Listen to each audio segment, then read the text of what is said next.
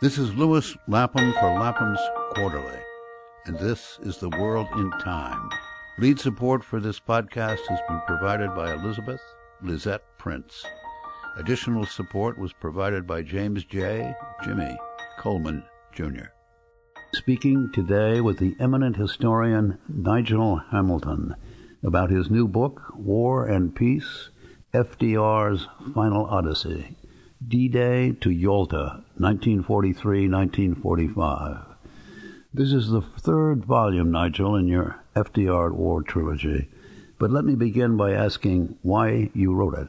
What do you tell us that is at odds with what we think we already know about Roosevelt's part in the winning of the Second World War and the settling of the post-war peace? You tell an heroic tale, but before carrying us along the line of the Final Odyssey, start with your reasons for doing so. Well, thank you, Louis. The honest truth is that, like many British people and most Americans, I didn't have a clear idea of what exactly FDR did in a military sense in World War II. And I had been writing a book called American Caesars about the presidents, the 12 presidents from FDR through to George W. Bush. It was modeled on a famous Roman history called the 12 Caesars. And I was astonished that nobody had ever addressed FDR's role as Commander-in-Chief of the Armed Forces of the United States and in the most violent war in human history.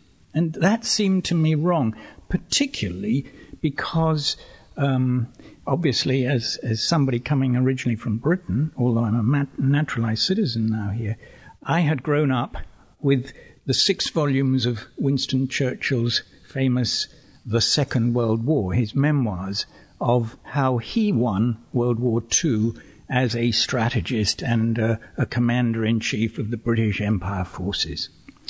Well, I was a great admirer of Winston Churchill. I am apparently the last person outside the Churchill family to have actually stayed with Sir Winston and Lady Churchill, their country house in Kent. At what age? How old were you in? I was 19.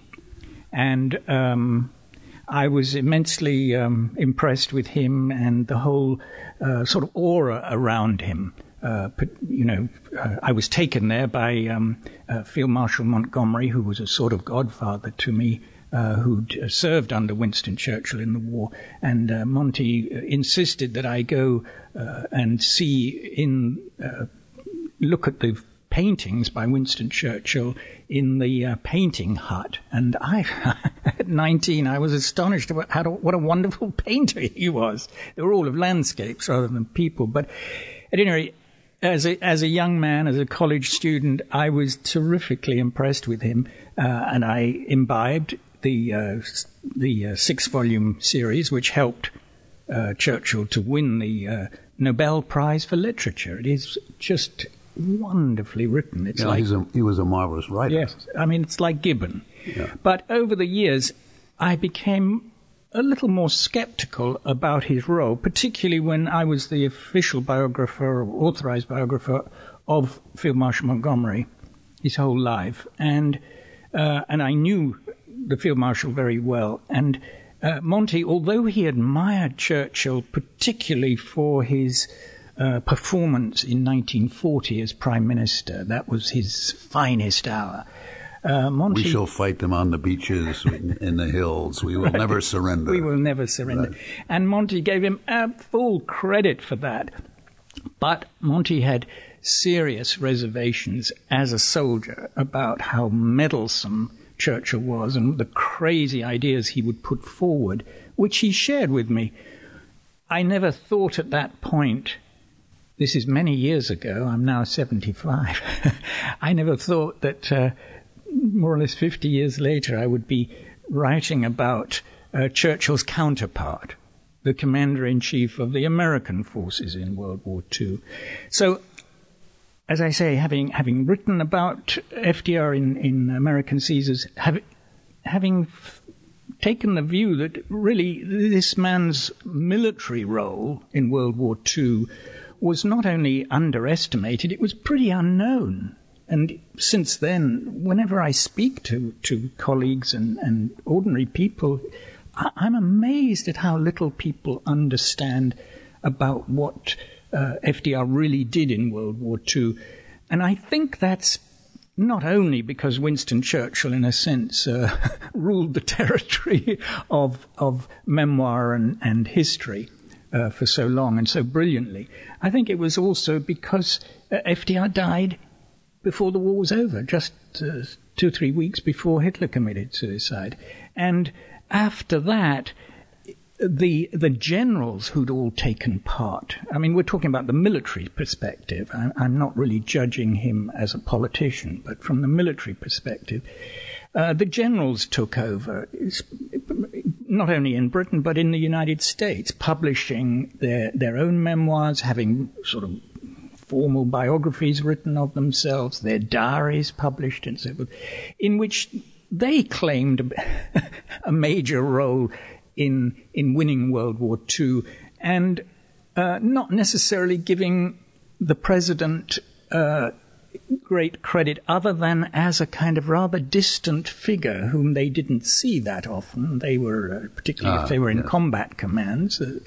But so I began with a sort of open slate, and it was only when I began to do the research for the book, I wanted it to start with Pearl Harbor and go through to his death, and I intended it really just to be a short book, one single volume. But the more research I did, the more I felt, well, this is incredible that this story has never been told about, in many ways, the greatest United States president in terms of the military role as commander-in-chief in its history, conducting a global war. How was it possible that this story hasn't been fully told? I did manage to interview, I just say that I was fortunate in being able to interview before he died, the last senior member of Roosevelt's map room at the White House. And he was a Harvard graduate. He was employed at the White House as a lieutenant. And he had begun to assemble FDR's papers towards the end of 1944 and in the spring of 1945, with a view to FDR writing his own memoirs. So here one had Winston Churchill quietly putting his memos into his files and ready to, in fact, boasting to people that once the war was over, he would win it for a second time, i.e. in prose. But the president not able to do so. In a way, this book of yours is the memoir that Roosevelt might have written had he lived to do so. In many ways it is, yes. Well, let us begin with this third volume, more or less in medias res. So this volume begins in November of 1943. Roosevelt, the American president, is on his way to Tehran for a meeting with Stalin and Churchill to envision the possible peace arrangement at the end of a war that they already think they're going to probably win. But maybe that's wrong. But begin there and tell us what the state of play in November and Roosevelt setting off on the journey to Tehran. Well, as you say, the volume begins with a voyage. Here is the president going to sea shortly after Armistice Day on the USS Iowa, the latest United States battleship at the time. And he is going to Cairo to meet Winston Churchill, his British opposite number, his ally. And together he and Churchill are going to fly to Tehran to meet Stalin and to discuss really military strategy more than later, the post-war Yalta, is it? So, but the difficulty is that the president wants to meet Stalin. He's never met him, whereas Churchill has several times. But the president has begun to hear disturbing reports that Winston Churchill, although he's agreed, as I wrote in the second volume, commander-in-chief, although Winston Churchill has agreed to mount D-Day, a second front, which was the Russians considered absolutely crucial to surviving the war, although he's agreed on paper, Winston Churchill thinks that it's, quote, a lawyer's agreement, and lawyers' agreements can be broken. And the president learns through his intelligence and his staff, particularly Henry Stimson, his Secretary of War, that Churchill has gone behind the president's back and has sent a secret signal to Stalin without telling the president to say that D-Day, which is set for the 1st of May 1944, has to be cancelled because Winston Churchill feels that Italy is a very difficult place and that they have to fight harder there and longer, and D-Day will be delayed. And the president is furious. Properly so. Well, he's been struggling against Winston Churchill's unwillingness to help mount the invasion.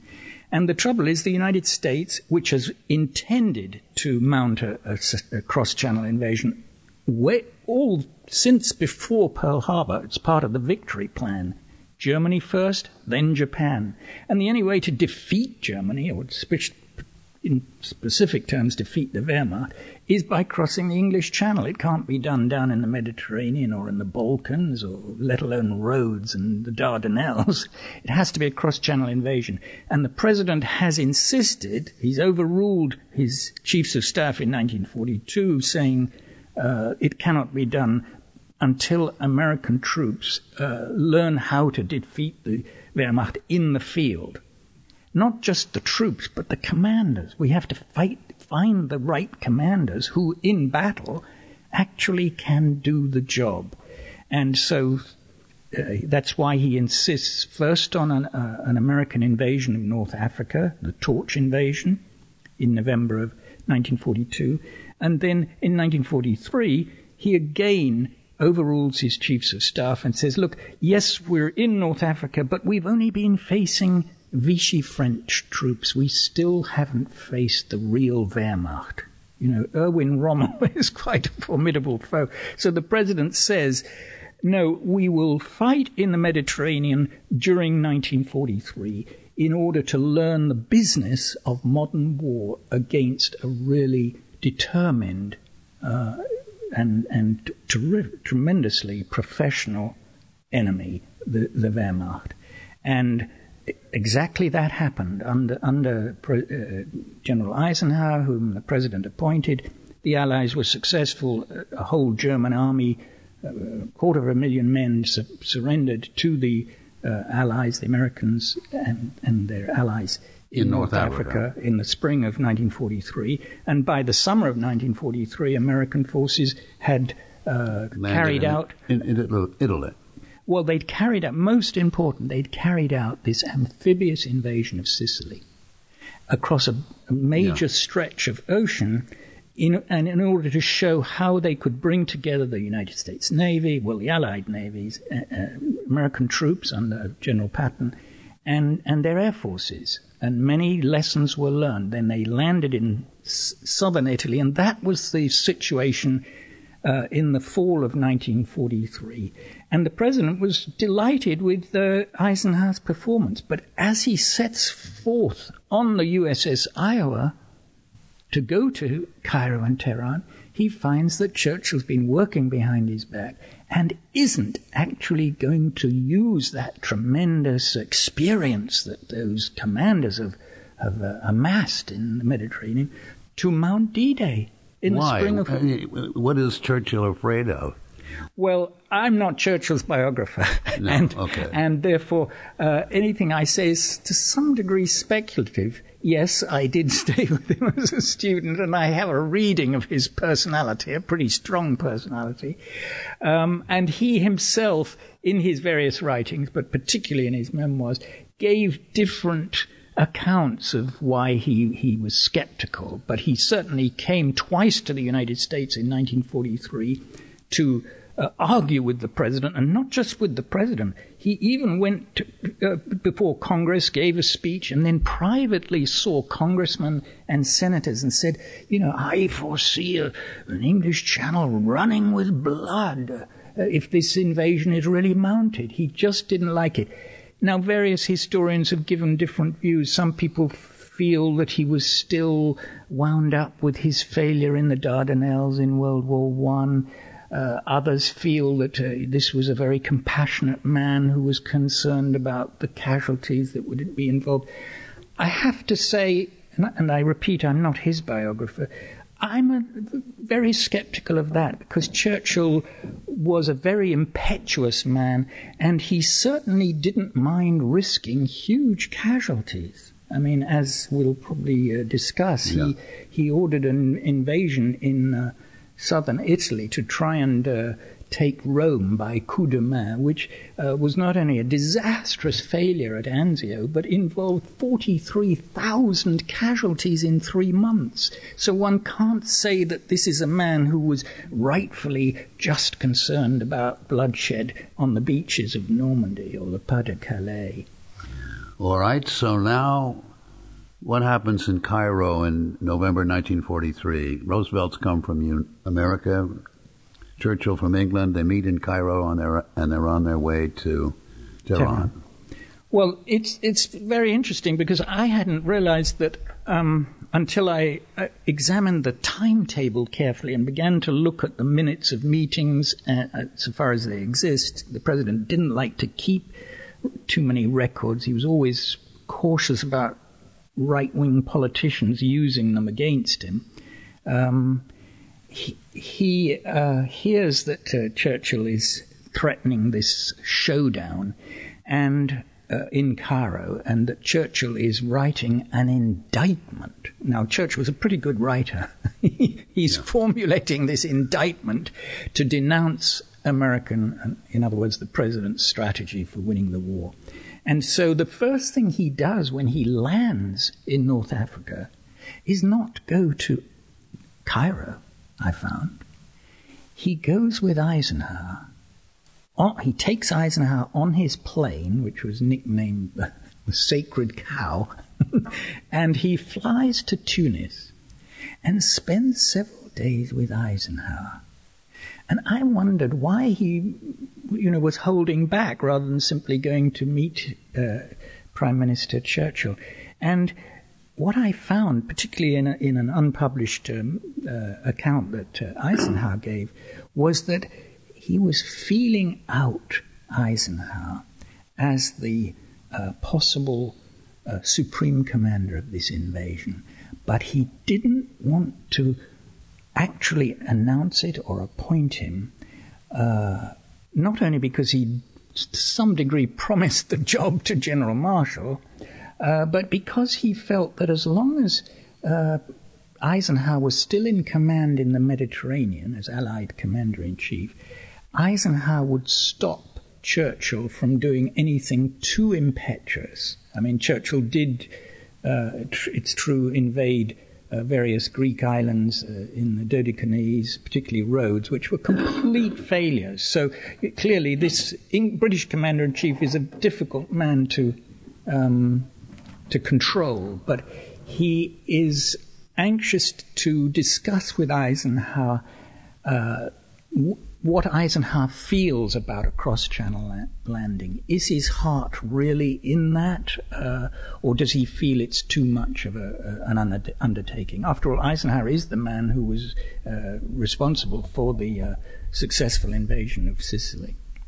And I think that is the key to understanding what is really the president's triumph in 1943. And it's a story which has very rarely been told, and certainly not really examined, which is how the president knows in advance that Churchill is heading for this showdown. They come on their 2 battleships. They're going to meet in Cairo, and the president is fully prepared.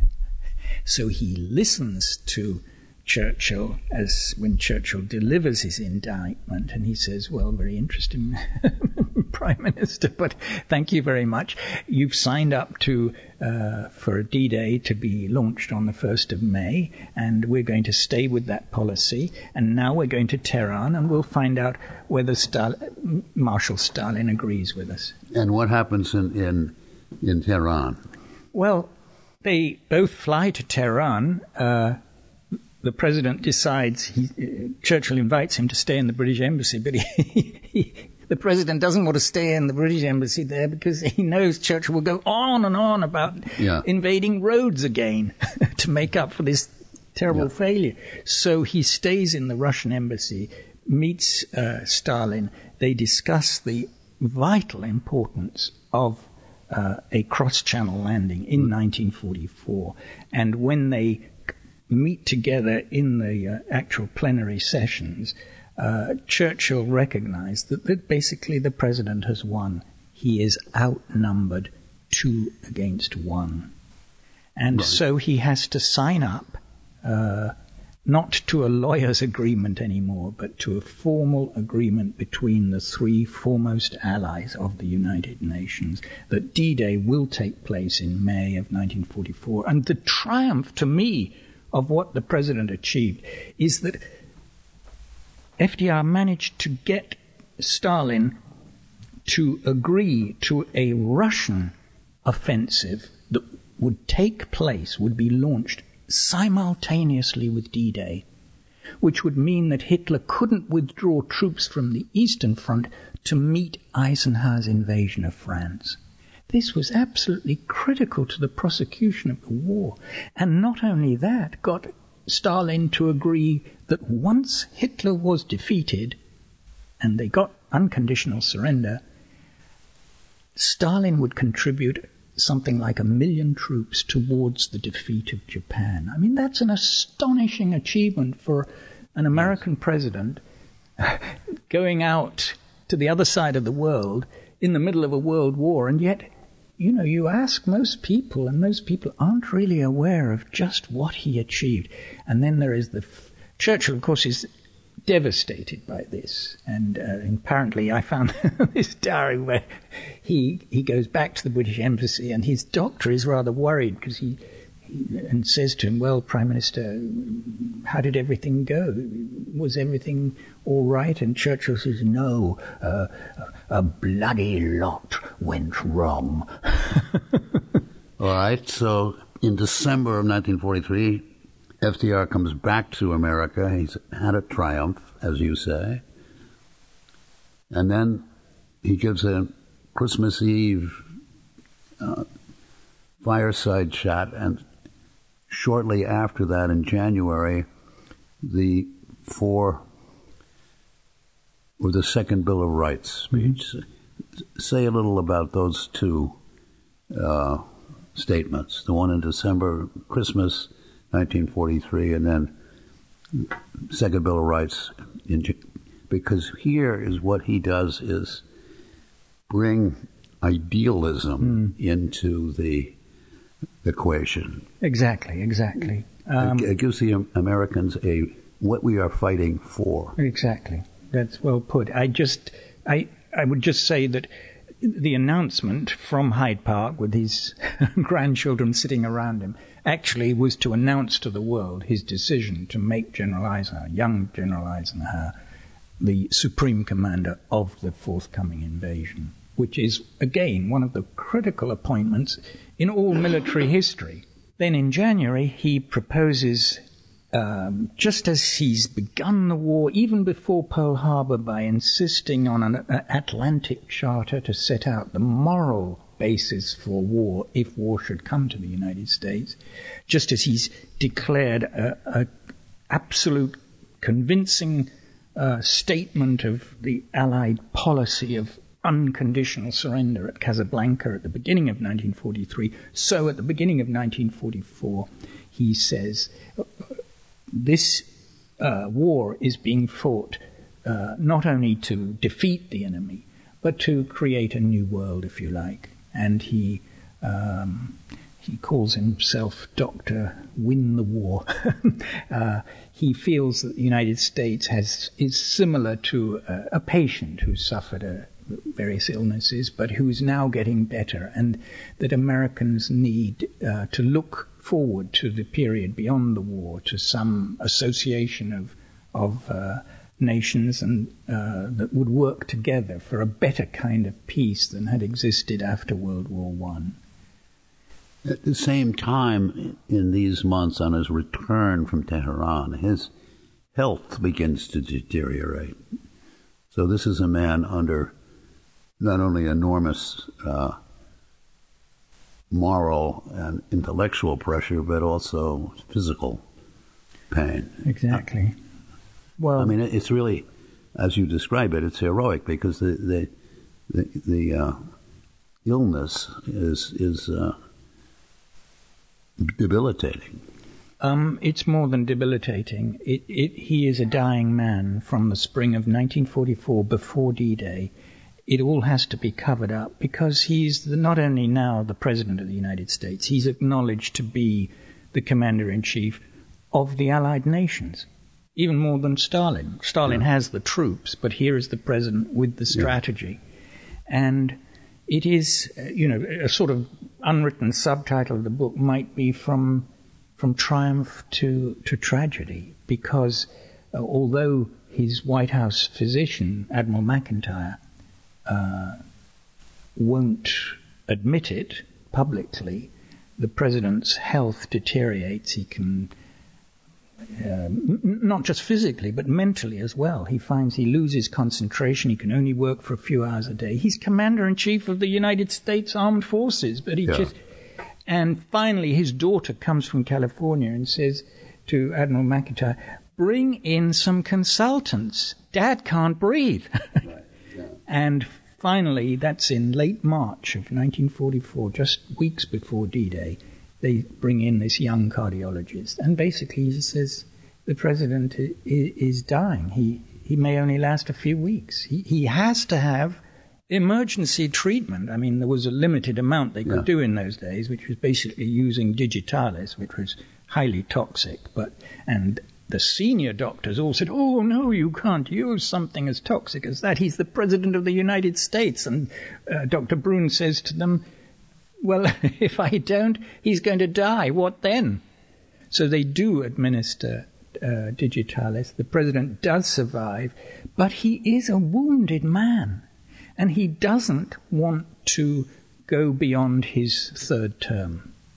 And so one of the great tragedies really is that, or sadnesses, is that his staff all say, "Well, Mr. President, you can't back out now. And the war isn't quite won. And you've presented this vision, but we have to make sure that it is put into practice, that it's enacted. We need you." And so he does agree to stand for a fourth term. Knowing that it is a death sentence. Yes. I mean, he's told by Dr. Leahy, and we have actual written evidence. All right, this is the summer of 1944. The D-Day invasion is a success.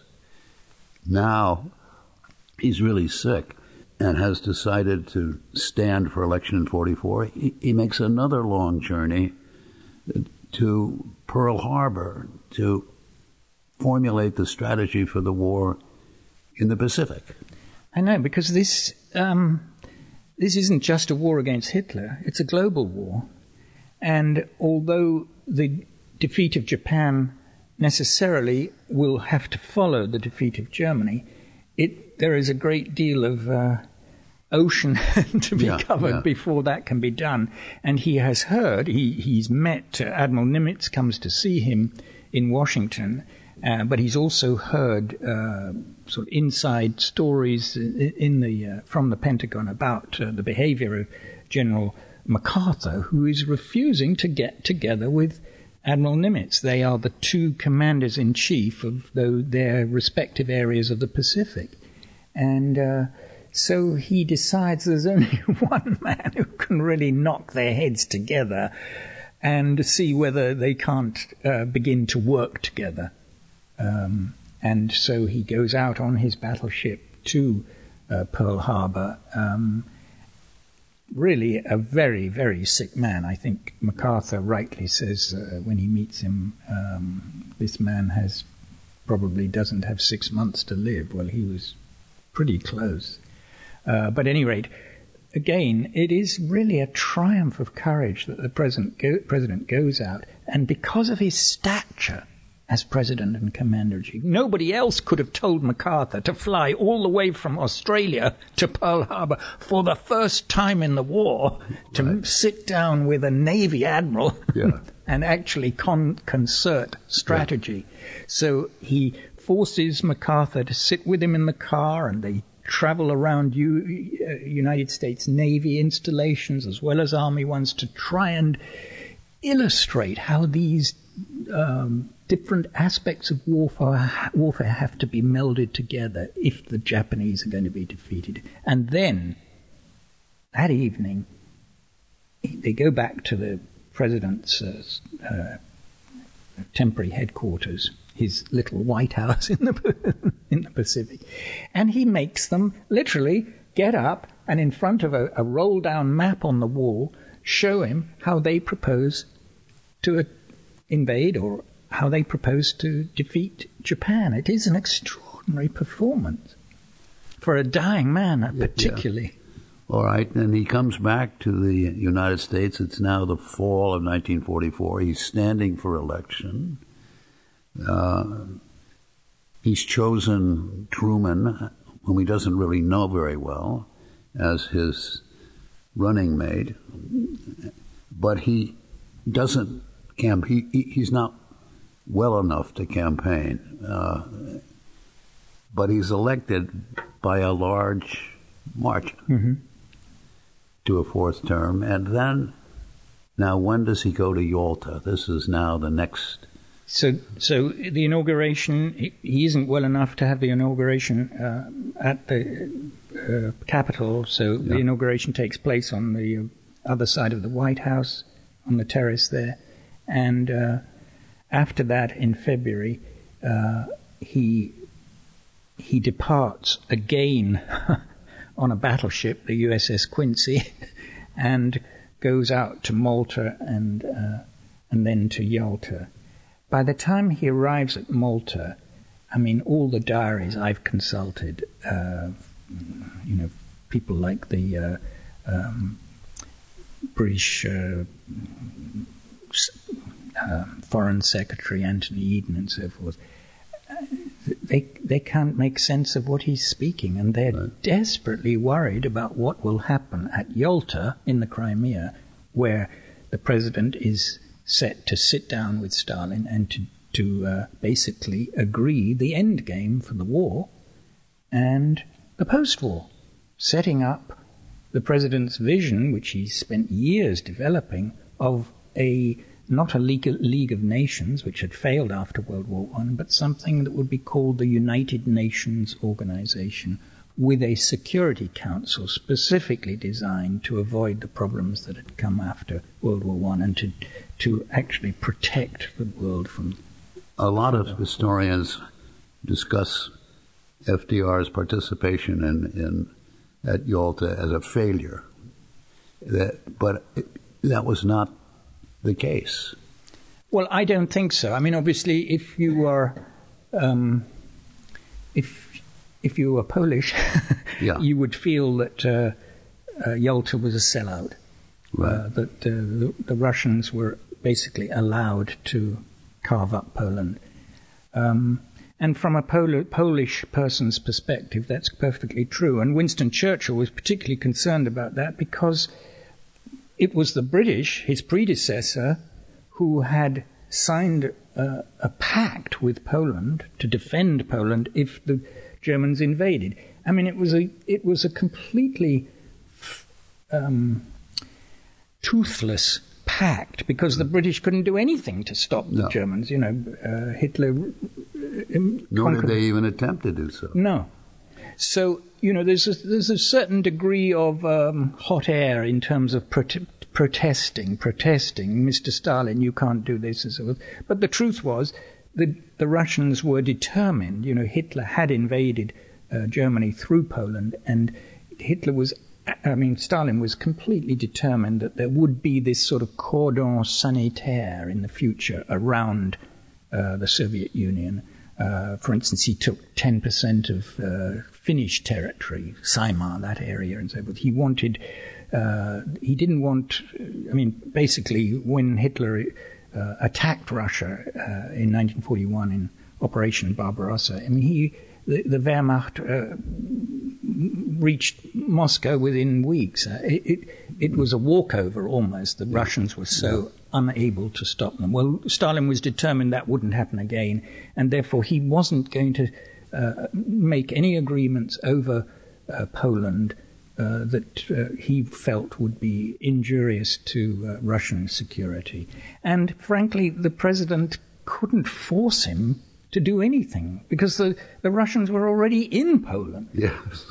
All the president could do in these few hours a day, literally only 1 or 2 hours a day, was just try and focus on the essentials, which for him were the zones of occupation, which the Russians agreed to, in allowing even the French to have a zone of occupation of Germany, and the creation of, or the establishment of, a true United Nations body with a Security Council to avoid a Third World War, and also to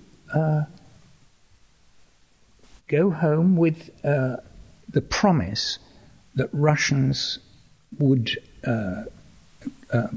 provide around 1 million troops, especially in the Manchurian area, to make sure that the Japanese wouldn't be able to withdraw troops from China to face the Americans if they had to land in Okinawa and the main Japanese islands. And, in many ways, it's not a perfect achievement. There was a lot more he could have done if he'd been a well man, but it is to some degree a miracle that he managed to do that. Yeah. His health is deteriorating by the day at this point. Literally, on the voyage home, on the USS Quincy, his own military assistant, who's been with him since the beginning of the war, since Pearl Harbor, dies on the ship of the same illness, heart disease. So he lands back in the United States in March and goes pretty much directly to Warm Springs. He does. A few weeks later, he takes the train, the Ferdinand Magellan it was called, down to Georgia, to Warm Springs, and starts preparing for his speech. He thinks he might just live long enough to give the opening address. He says he's not going to stay in San Francisco for the conference. He's not up to, dealing with any problems that arise, but he wants to give the inaugural address, perhaps a kind of visionary statement in San Francisco. And so we're talking about the 11th, 12th of April 1945, and the speech would be the 25th. He is there with his medical specialist, his consultant, Dr. Brun. Admiral McIntyre isn't there, amazingly. To be honest, I think Admiral McIntyre knew that he only had days to live and was quite happy to leave somebody else to deal with it. But the president, I argue in the book, and I speak here as a biographer, right, from the letters and diaries that people kept at the time, I'm fairly confident in saying, but as a biographer, that the person who kept the American president alive from the spring of 1944, before D-Day, was Lucy Rutherford, Mrs. Rutherford. And the extraordinary thing was, I found when I was researching the book, was that in the very week when the president was given his sentence of death before D-Day, in March of 1944, in that very week, Lucy Rutherford's husband, elderly husband, died, and she becomes a widow. Explain, I think, for people listening who might not know who Lucy Rutherford is, give us a little quick background on when she was Lucy Mercer and how long she'd known. She was a younger than the president. She had been secretary to the president, or to Franklin Roosevelt's wife, Eleanor, at the time of World War I in Washington, when FDR was Assistant Secretary of the Navy. And he fell completely in love with this woman. And they had an affair, clearly adulterous affair. He couldn't... This is 1918, 1919. Yes, no, 1916, 17, 18. And it nearly wrecked his marriage. In fact, Eleanor did offer him divorce over it. It is said, I'm not sure if it's true, that FDR's mother, Sarah, said, if you do get divorced, I'm not letting you inherit the house at Hyde Park. That's it.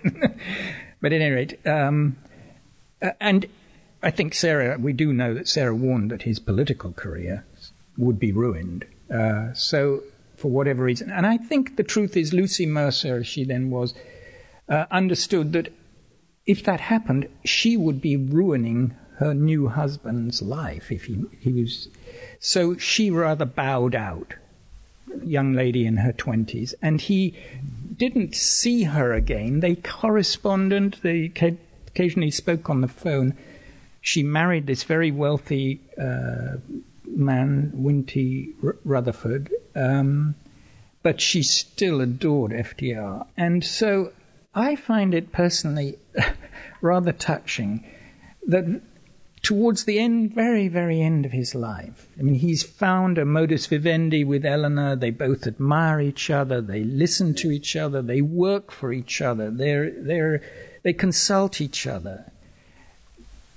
That I am perfectly certain that Eleanor knew that her husband, the president, was seeing Lucy, or the widow, because in that sense she was a perfectly normal, respectable woman, beautiful woman. But it wasn't a question of a sexual affair or anything. But here was this woman who made this dying man want to live. And I think personally she helped keep him alive. And one of the last year of his life. For a whole year. Yeah. When the doctor said he might have a week. Yeah. And I think part of the proof is not only what other people have said and various diaries and so forth about the warmth of the relationship, but also the fact that who is it that the president wants to have by his side in those last days in Warm Springs? It's Lucy. She's as close there when he died. She was as close to him as you and I sitting at this table when he dies. April 12th. April 12th. Well, it's a very fine book that you have written, Nigel Hamilton. And I'm delighted for the chance to have read it and to have talked to you. I've been talking today to the historian Nigel Hamilton about his book, War and Peace, FDR's Final Odyssey, D-Day to Yalta, 1943-1945. Thank you. Thank you. Lapham's Quarterly brings voices from the past up to the microphone of the present. Save more than 30% off the cover price and subscribe today for only $49. Visit laphamsquarterly.org/podcast for more details.